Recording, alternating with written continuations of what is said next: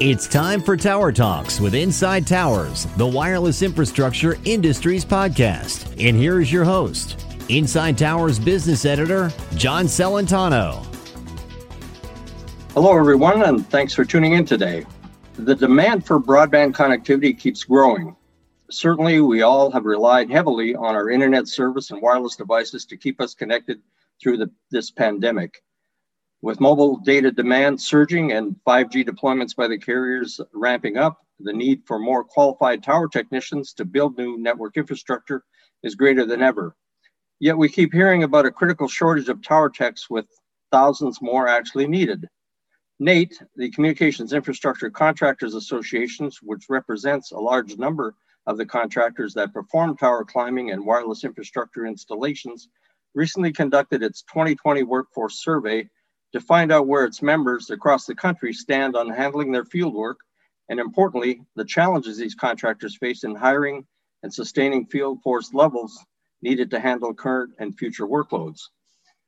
Joining me today to talk about the survey findings and what these findings may mean for the wireless workforce going forward are Todd Schleckaway, NATE President and CEO, and Dr. Gemma Frock, an educator who is serving as a consultant to NATE.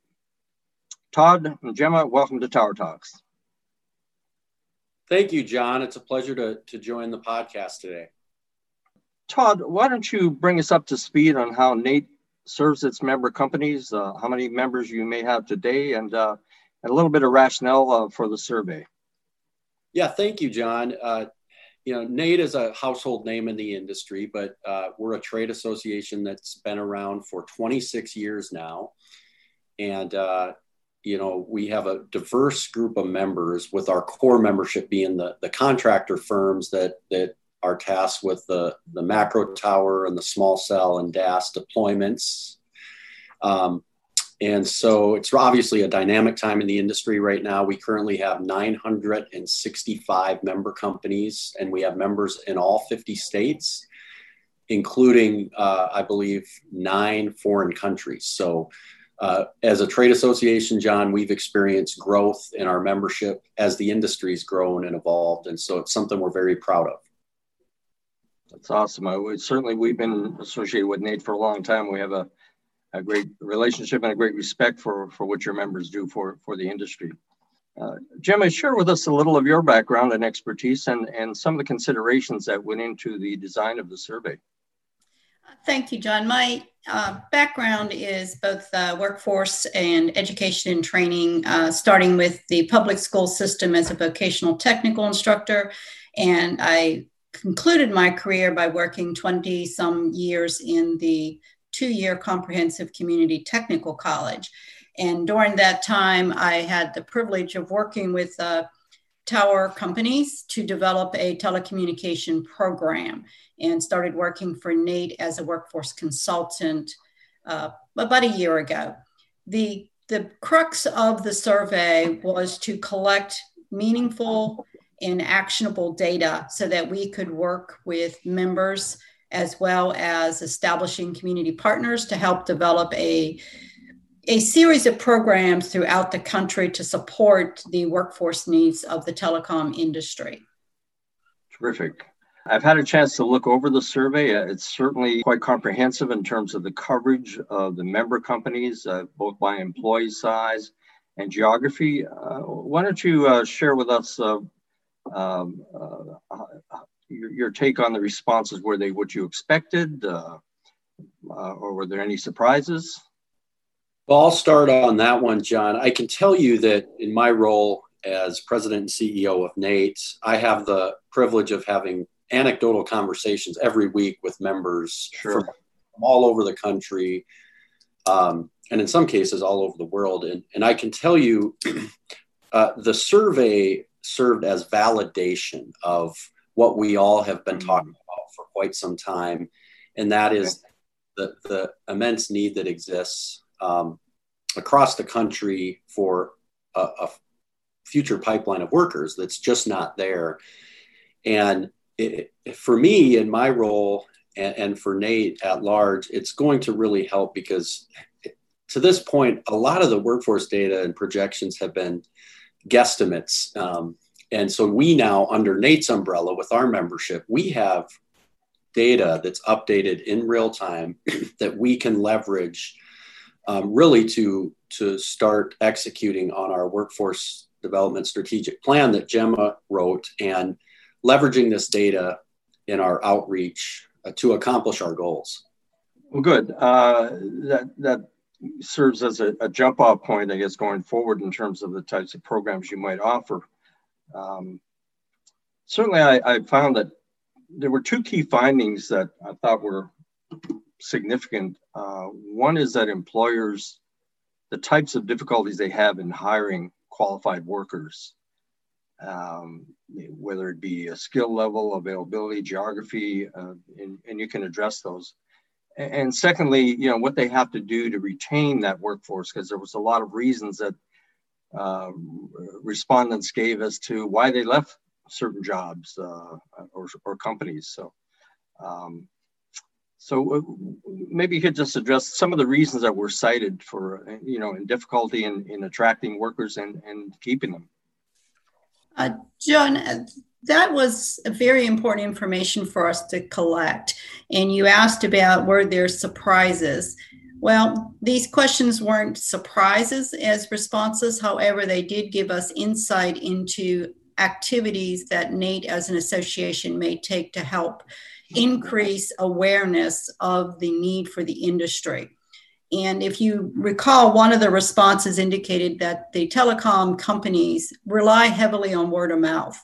If you're relying heavily on word of mouth for your workforce, you're going to be challenged, because if your next door neighbors do not work in the industry, then you're really not, or your parents don't, you're not going to have immediate knowledge of the industry and what a viable career pathway it can present to you. So the data really helped fine tune. And as NATE continues working on the strategies, promotion and outreach are going to be key. But one of the key outreaches will be to community and technical colleges, as well as career and technical centers, to help develop programs, but most importantly, as those youth are trying to determine where they're going to go to work, the telecom industry sector is very viable, very active. And as Todd likes to say, during a pandemic, you're almost pandemic proof, because the telecom industry has grown tremendously during this period. Yes, it has. So you cited the outreach to community colleges, technical centers. Are these part of both a short and long-term plan to remedy the shortages and retaining these workers as well? Right? Absolutely, John. Short-term and long-term, because as anyone recognizes, it takes a long time to create the swell of a workforce pool that is going to be needed to support this industry, both in the states as well as regionally and nationally. As you noted from the survey, there are quite a few workers in the industry, but the survey also identified the high need for workers as they move forward. Another piece of data indicated that these companies need the workers today to meet current business needs, but they also need workers tomorrow to compete for future business needs, which is a tremendous pipeline to fill. The notion of the point that was brought up regarding location and geography, and one of the points noted as far as leaving these types of jobs was the amount of travel involved. Are you seeing over the long term the establishment of training and education centers that would be serve more of a local market than what we have today? From my experiences in the community technical college systems, or even the public school system, let's take a state like South Dakota, that is the headquarters for NATE. South Dakota has a program already established at Southeast Technical College, but technical colleges generally serve a specific geographical region. They don't recruit students from across borders or outside their region.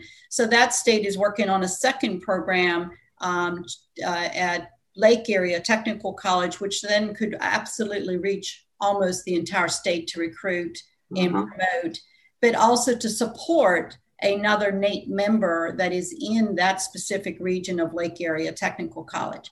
How NATE is engaged, we're engaged by collaborating and bringing the two presidents together to talk about strategies of how they could not only collaborate, but build core competency curriculum that could be leveraged not only in South Dakota, but in other states, throughout the union. Would you say that this model that you described is portable or transferable to other states, or is it? John, that is our ultimate goal. The Workforce Development Committee, now that the survey has been completed, our strategy involves developing a turnkey curriculum to save potential educational partners from the cost of developing that credential.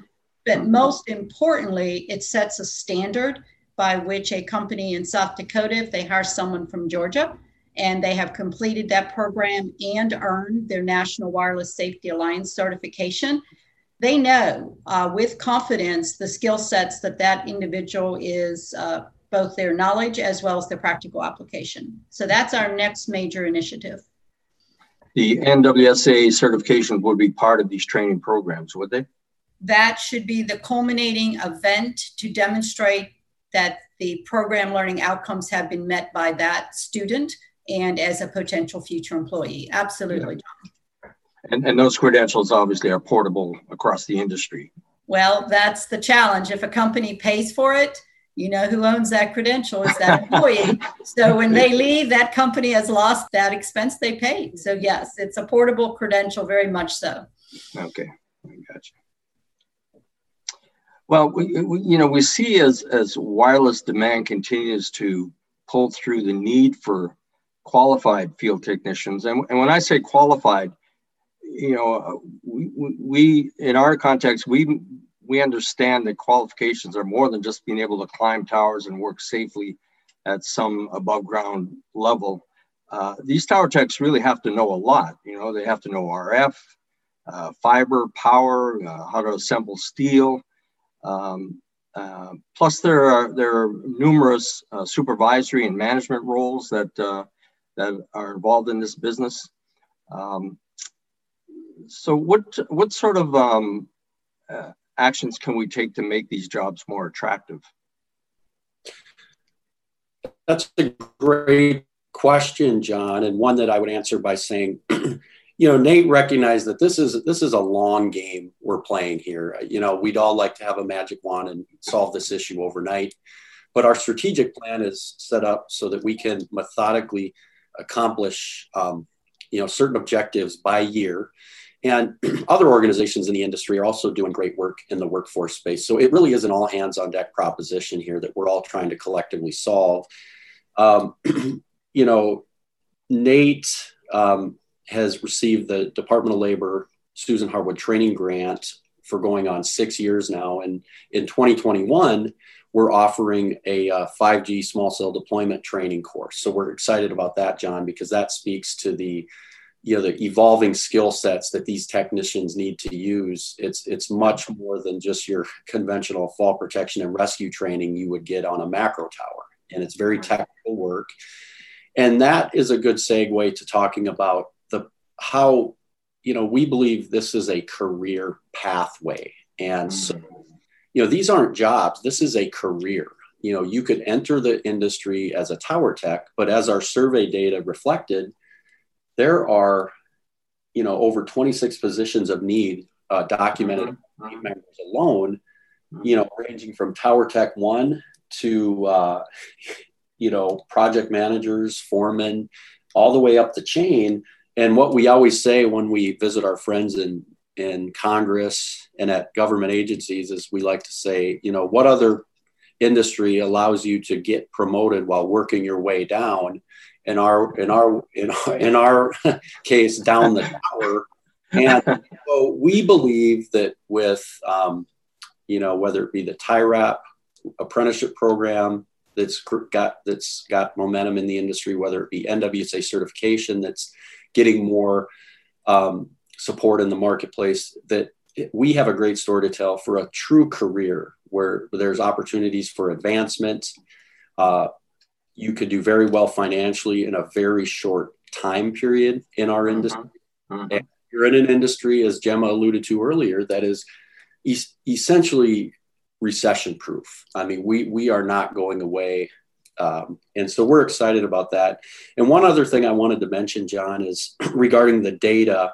Gemma talked about how we're going to use it to approach community college and technical institutes, but I'm equally as excited about using this data to visit with members of Congress and federal government agencies like the NRC, Department of Labor, Department of Commerce, because we believe that this data can help us tell our story, and that what we're advocating for in the new Congress is going to be, if there is a broadband telecom infrastructure package, there should be a workforce development component to that package, John. And, you know, when you have updated, reliable, beta tested data like we have in this survey directly from our members in the field, you know, we can paint that picture for members of Congress, and we can even drill it down to their state and region. And in some cases, we've all heard the saying, all politics is local. We have tangible data now through this survey that we can make the case. There's a workforce need in our industry, in your state. There are programs at the, you know, community college technical institute levels that may want to be starting. Can you support us? And so I'm very excited about how we can leverage the data from a legislative and regulatory advocacy perspective as well, John. So just to be clear, we're not waiting for this to happen. There are already activities and programs underway, but we want to amplify that. Is that right? That would be correct, John. And as Todd indicated, we don't have a set educational and training model. The model would be dependent on what that local technical college and their employers in their region are most interested in. For instance, we have a program that is in the beginning phases in North Carolina. That model is a major NATE employer member that is working with a local technical college who is going to develop it as a pre-employment apprenticeship model. The one in South Dakota was developed as a customized workforce training program with a major member. But then we have another state that is in Mississippi, for instance, that's looking to build a stackable certificate model that will culminate in an Associate of Applied Science degree. That will probably work best for their state. And other states are looking at programs as well. The program that I helped start was a stackable certificate model that started with a tower technician 1. They could go work and continue their classes virtually to earn their tower technician 2 certificate. And the one thing about, as Todd indicated, that we need to remember is this is a career pathway, but it's not just a pathway that applies to certificates and associate degree technicians. It is also a career field that needs those engineers that are trained with a bachelor's of science in electronics, mechanical engineering, civil engineering, because it is a construction industry as well. But individuals that are going to school for a business or accounting, telecom is an industry. They need accountants. They need business individuals, project planners, and so on.